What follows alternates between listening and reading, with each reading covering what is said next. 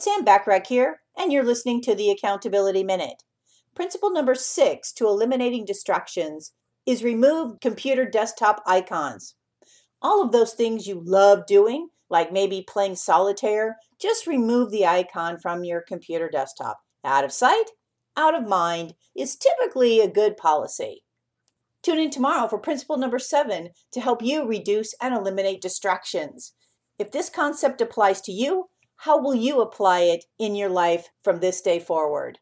Remember to take advantage of all the complimentary business tips and tools when you join my free silver membership at accountabilitycoach.com. You also have access to high content training webinars at accountabilitycoach.com. Thanks for listening.